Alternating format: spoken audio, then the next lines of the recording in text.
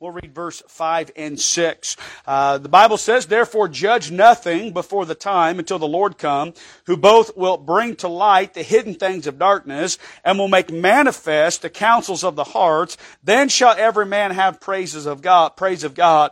And these things, brethren, I have in a figure transferred to myself and to Apollos for your sakes," here we go, "that you might learn in us not to think of men above that which is written, that no one of you be puffed up for one against another." And let's pray. Lord, we love you tonight. We thank you for the Scripture. I pray you'd speak to us through it, God. Help us to take the things you're going to try to teach us. Help us to make practical application. Lord, may it change the way we live our lives. Lord, may our relationships be affected from it, and in turn may we live a better life that pleases you. And we thank you for it in Jesus' name. Amen. Thank you. You may be seated. Notice what he says there in verse 5. I love this reminder. "Therefore, judge nothing before the time," notice this, "until the Lord come." All right? And you know what that means? That there's going to be a time that the Lord is going to come. And I know that we keep thinking about it, and we keep in our minds, we say we believe it, and I think we do, but in our minds it's just an event that seems to be so far out in the future. By the way, you know what? It may not be very far out in the future. Amen. It could be this very night until the Lord comes. He's going to come. Amen. Now notice here, what's going to happen when He comes? I'll tell you what's going to happen. Things are going to change. That's what's going to happen. Amen. Things are going to change. I think I told you a little bit before something about when the Lord comes, He's not coming to, what was it? Man, I forget what it was. Take something. He's coming to take charge. Amen. And so that's exactly what's going to happen. But notice what it says here. Okay, what's He going to do? Who both will bring to light the hidden things of darkness. Amen? Bring to light those hidden things. And I think that's referring to the positive and the negative side of things. You know what? Sometimes the things we do for God and the service we have for the Lord really isn't known. Amen? And what's that song we sing, "Little as much when God is in it"? And you know what? Truth be told, by the way, that never should be our motivation because of what people see and what others think. That should never be the motivation. And so a lot of the things we do for God, you know what? They're hidden, all right? They're not really manifest out there. And but on the negative side of things, a lot of times, sometimes people think that they're getting by with things. They think that you know what? They're the ones that are in charge, and they're the ones that are they feel like they're pulling the strings, they're doing the manipulating, and they feel like they're getting by with it. Well, I'm going to tell you right now, ain't nobody getting by with anything. Amen? Because God's going to bring those things to light and will make manifest the counsels of the hearts. Man, that's powerful. You know what He's talking about? He's talking about the motivation of the counsels of the heart. By the way, a good reminder for us all, God can read our hearts.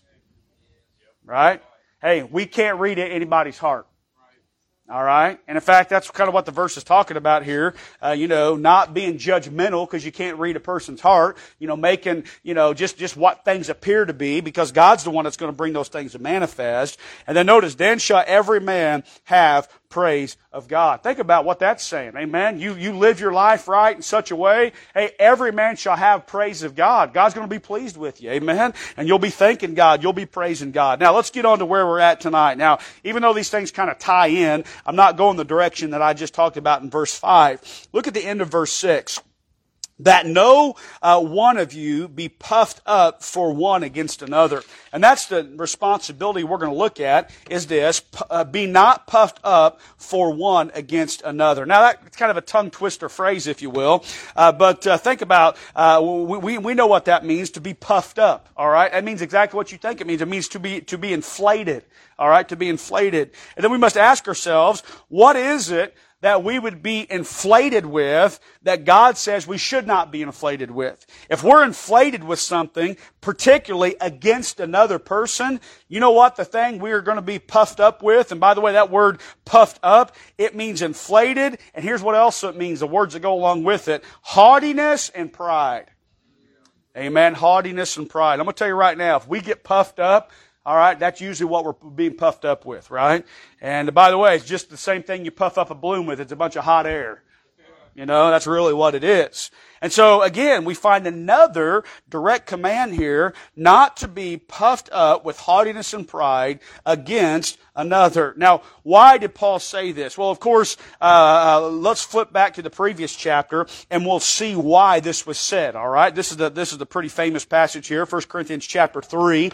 And of course, I've taught you this before, but the church of Corinth, they were known for one thing. They were known for being carnal. By the way, Corinth back in the day was a wicked, wicked place.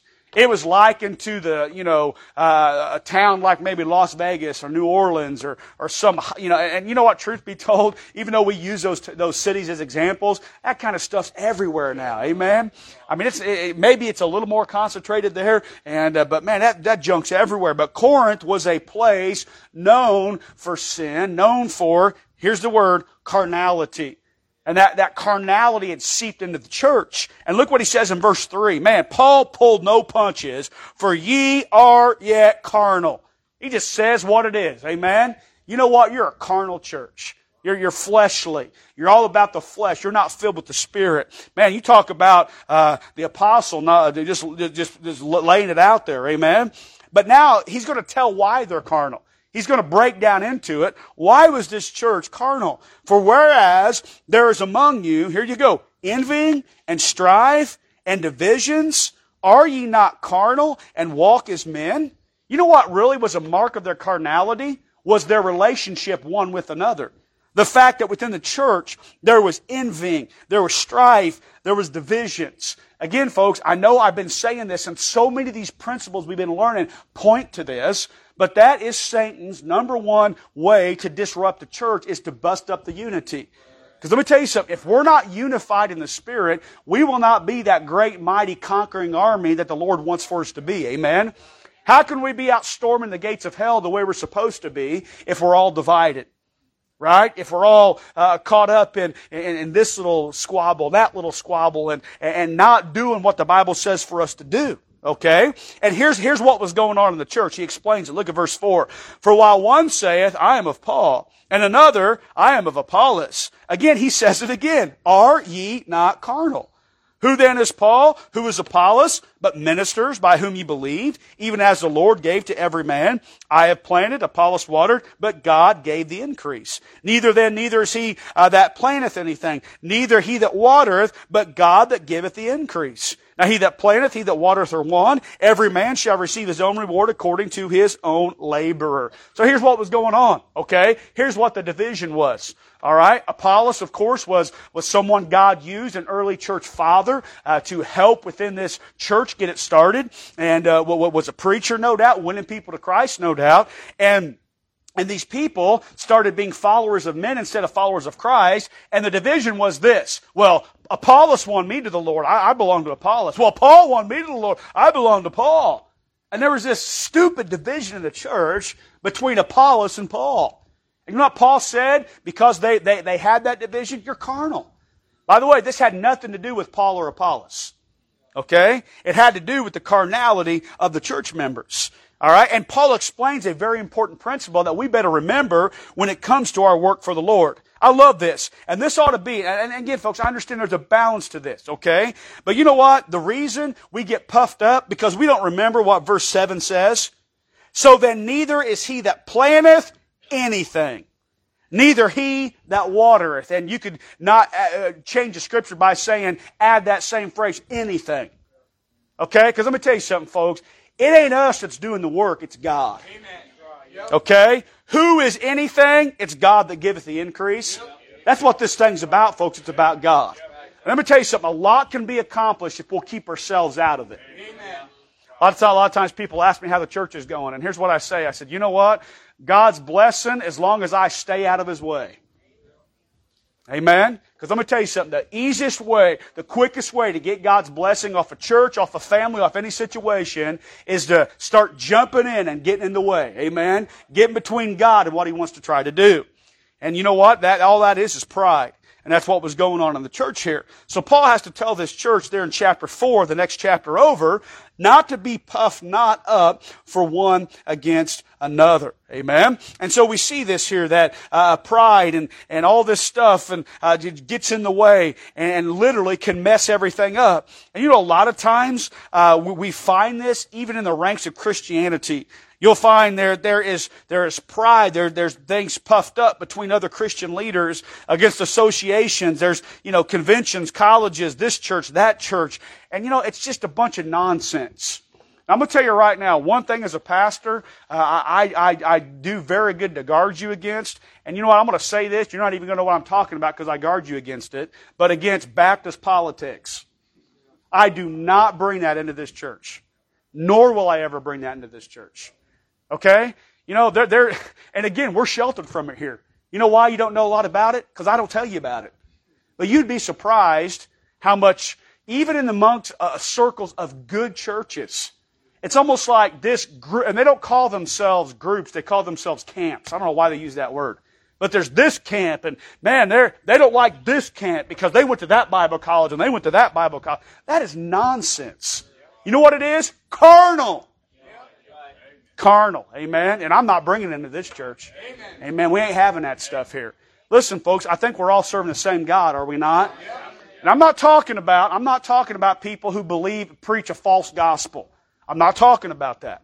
I'm talking about people who believe the Bible, who they're saved. And by the way, guess what? Not everybody's going to do everything the same way. God, by the way, that's why there's a judgment seat of Christ. And God's going to set the record straight one of these days. And the problem is when we get in there and start getting in on that, and all of a sudden we don't like this preacher because so-and-so don't like this preacher, it's carnal. Amen? We are not to be puffed up one against another. And man, you see this throughout the Scripture. And by the way, when this stuff happened, you know what? Man, God dropped the boom on stuff when this kind of stuff happened. Let me tell you who our allegiance ought to be to. Amen? It ought to be to Jesus Christ and the Word of God. That's who our allegiance ought to be to. Amen? And again, it's silly sometimes the things that go in amongst Christians. And by the way, when the world sees that, no wonder they don't want anything to do with it. Okay, when they see all these infightings going on in a church, I mean, why would they want to be part of that? I mean, that's all over the world. That's in every factory in this community. This little group against that little group. And it's just stupid. It's silly. Amen? It has no place in the church of Jesus Christ. Now let's look at some verses here, and I'll show you some examples of this. Go to Numbers chapter 11. There's a very interesting passage back here, and truth be told, most of the time it gets overlooked. I've read this before. I know I've read it before, but until I kind of looked at it this afternoon when I was studying out, it really didn't ring a bell to me until I went back and and then I saw the context of it. Numbers chapter 11, of course, the children of Israel, as they were traveling through the wilderness, man, they had too much Egypt in them. And man, God had to whip the fire out of them to get that Egypt out of them. And in fact, literally, that generation, because of their disobedience, had to die in the wilderness because they couldn't get the world out of them. But we see here Numbers chapter 11, and let's look at beginning in verse 25. And I'll show you the context of this and show you a neat principle here. Here's what it says. And the Lord came down in the cloud and spake unto him, Moses, and took of the Spirit that was upon him and gave it unto the 70 elders. And it came to pass that when the Spirit rested upon them, they prophesied and did not cease. But there remained 2 of the men in the camp. The name of the one was Eldad, and the name of the other was Medad.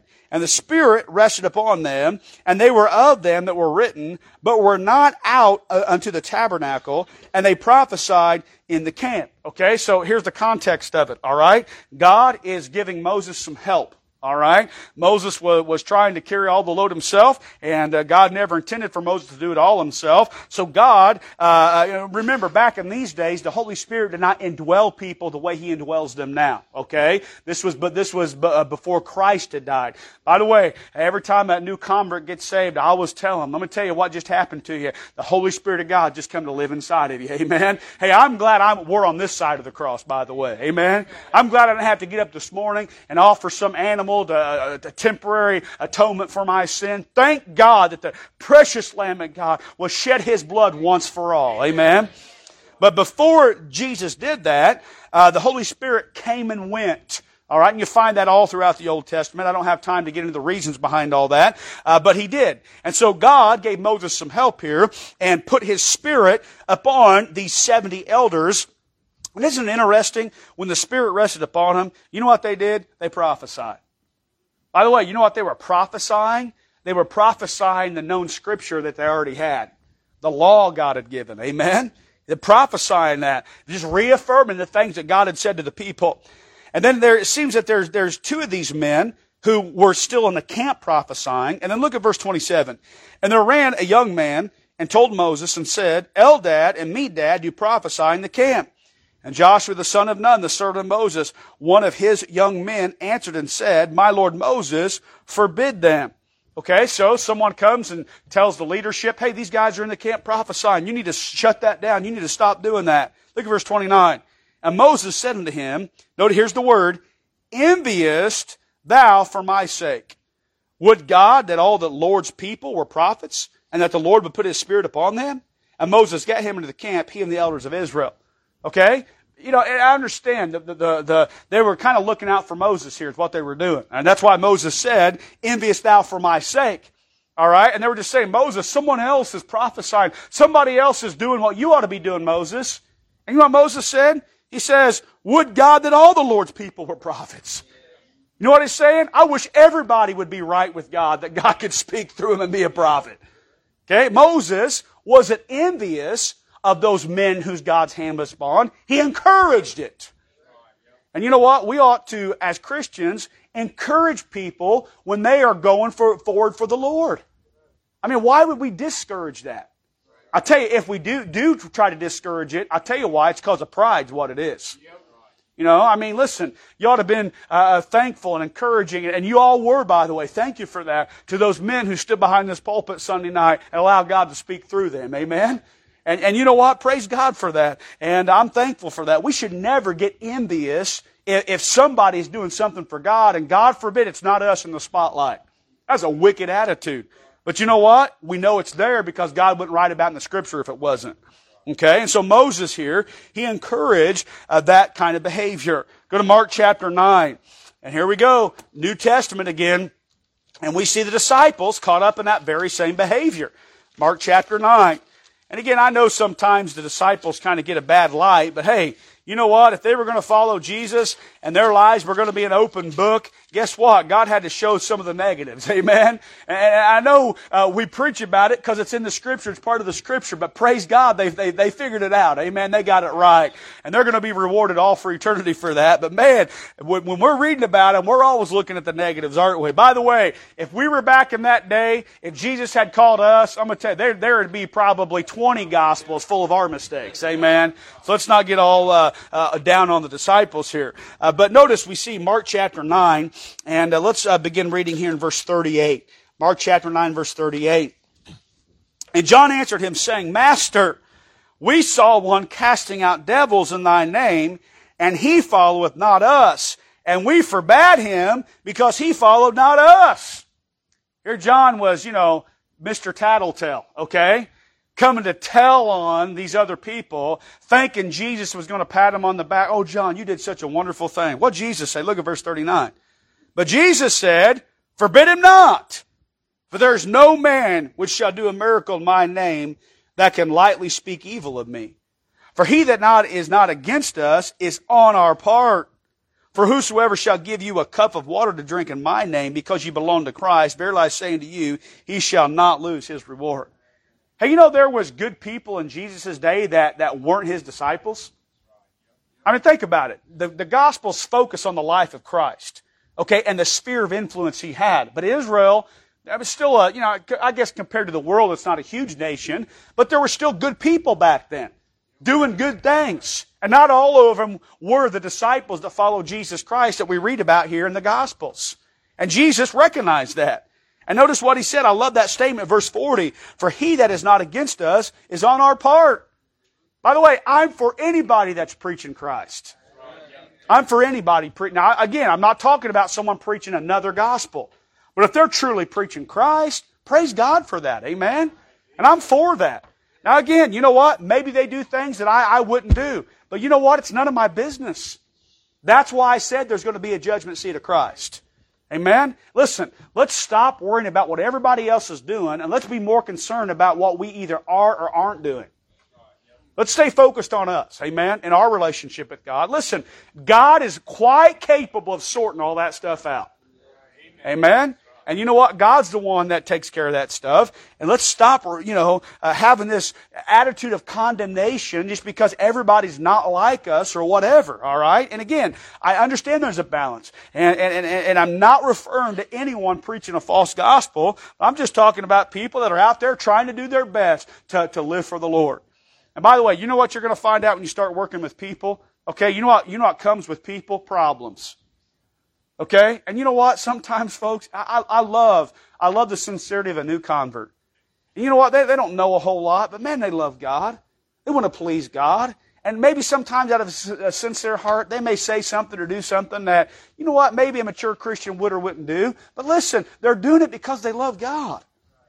Amen? And again, I'm not talking about nonsense, but I'm for, and we ought to be for people that love Christ and are trying to preach and proclaim Christ. What a powerful thing that is. All right, let's go back to 1 Corinthians. 1 Corinthians, and we were there back in chapter 3. Let's look at another verse here in chapter 3. 1 Corinthians chapter 3, and let's look at verse 21. Verse 21. Let's actually back it up here. Verse 20. And again, the Lord knoweth the thoughts of the wise, but they are vain. Therefore let no man glory in men, for all things are yours. Whether Paul or Apollos or Cephas, or the world or life or death, or things present or things to come, all are yours. And ye are Christ, and Christ is God's. Amen? And so what he's saying here is, listen, don't get so wrapped up in what man is or isn't doing. Okay? Therefore let no man glory in men. Okay? And by the way, you know what? If we're going to glory in something, we ought to be glorying what we ought to be glorying in, and that's Christ. Amen? And I'm not saying we shouldn't. Obviously, God sets up earthly leadership. I'm not saying we shouldn't follow men and not respect men. I think we ought to do that. But you know what? That's not where our glory's at. Okay? When I'm praying, I'm not praying in any other name except Jesus Christ. Okay? I'm not praying in the name of this pastor or this, whoever. No, I'm not glorying in men. Okay? I'm glorying in Christ. And that's what Paul was trying to get him to figure out here. Okay? Listen, whether it's Paul, whether it's Apollos, whether it's Cephas, you know what really matters? Christ is what matters. Okay? And so, again, not being puffed up one against another. Let's flip over to chapter 4. Chapter 4. And let's look at verse 17 and 18. Just a couple pages over here. Now notice here, verse 17, for this cause have I sent unto you Timotheus, who is my beloved son, and faithful in the Lord, who shall bring you into remembrance of my ways, which be in Christ, as I teach everywhere in every church. Okay, so Paul was not present in Corinthians. Thus, we have the letter to the church of Corinth, right? Paul wasn't there. He wrote him a letter. Okay, and you know who he delivered it by? Timotheus. Timothy delivered the letter. So, you know what? This church was getting a letter from Paul, of course, Holy Spirit, of course, by Timothy. And look at what their response was, verse 18. Now, some of you are puffed up as though I would not come to you. They were mad. They copped an attitude because Paul sent Timothy instead of him personally being there. Okay. By the way, Paul wasn't just, leisurely, cruising on the, local ship of the day and kicking his feet up on the island of Crete. Okay. That's not what Paul was doing. Paul was busy in the ministry, ministering, starting churches, winning people to Christ, going here, going there, being stoned. Amen. And facing all these perils he faced. And you know what? It wasn't feasible for him to come there yet. And they got all puffed up about it. They got puffed up toward Paul. Okay, and Paul says in verse 19, but I will come to you shortly, if the Lord will. I like that. He says, you know what? Maybe God will let me come. Maybe God won't. All right? But you know what? Don't get puffed up whether or not I'm there or not. It's still me caring for you by getting this letter to you. And you know what? Sometimes we get puffed up by either over expectation or under expectation sometimes of the people in our lives. Okay, listen folks, don't over-expect things of people. Okay, remember something. The best of people are people at best. Okay? And you know what? Sometimes people aren't going to do everything you think they ought to do. That's just called reality. Okay? Somebody told me something today I didn't particularly care for. I didn't particularly agree with. But you know what? I'm not their, God in life. God's their God. And they got to do what they're going to do. Okay? I'm not going to be unkind to them for that. Amen? And so this church got puffed up to Paul because Paul sent Timothy and sent the letter through his hand instead of being there himself. And again, what was that a sign of? Carnality. Why do they have that in their life? Because they were a carnal church. All right, go to, let's see here. Let's go to chapter 8. Chapter 8.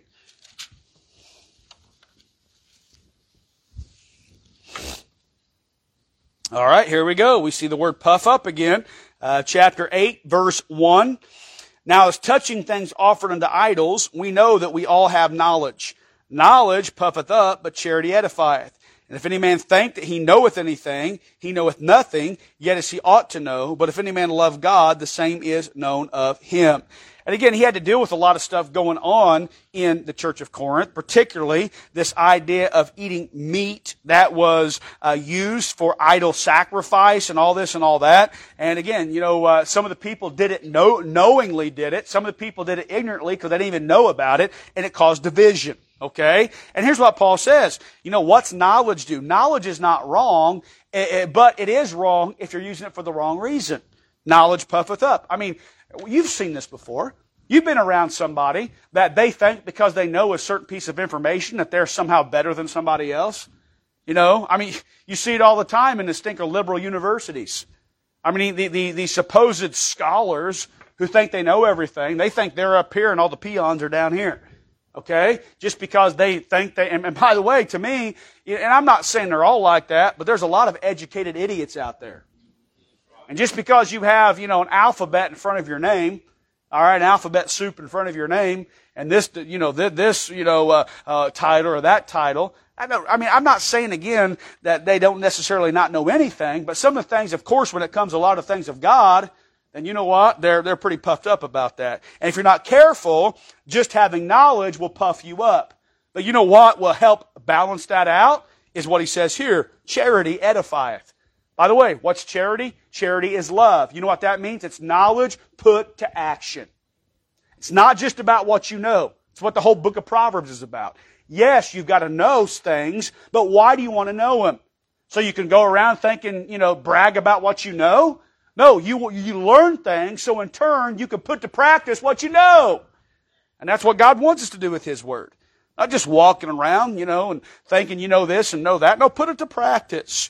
Because if not, you can get puffed up just with knowledge. And of course, we'll see that here as we close out. Go to the last chapter here, the most famous chapter in 1 Corinthians, chapter 13, known as the love or the charity chapter, of course. And by the way, the reason that word charity is used, because that word charity is of course interpreted through that word agape. And that word agape is the God love, and God wanted to signify exactly the type of love He was talking about here. Sometimes in the Scripture, by the way, God never does anything by accident, amen? And it really aggravates me when mankind think they're smarter than God. Sometimes people, why didn't God say in the 10 Commandments, thou shalt not murder instead of thou shalt not kill? Well, guess what? When you get to heaven, ask Him.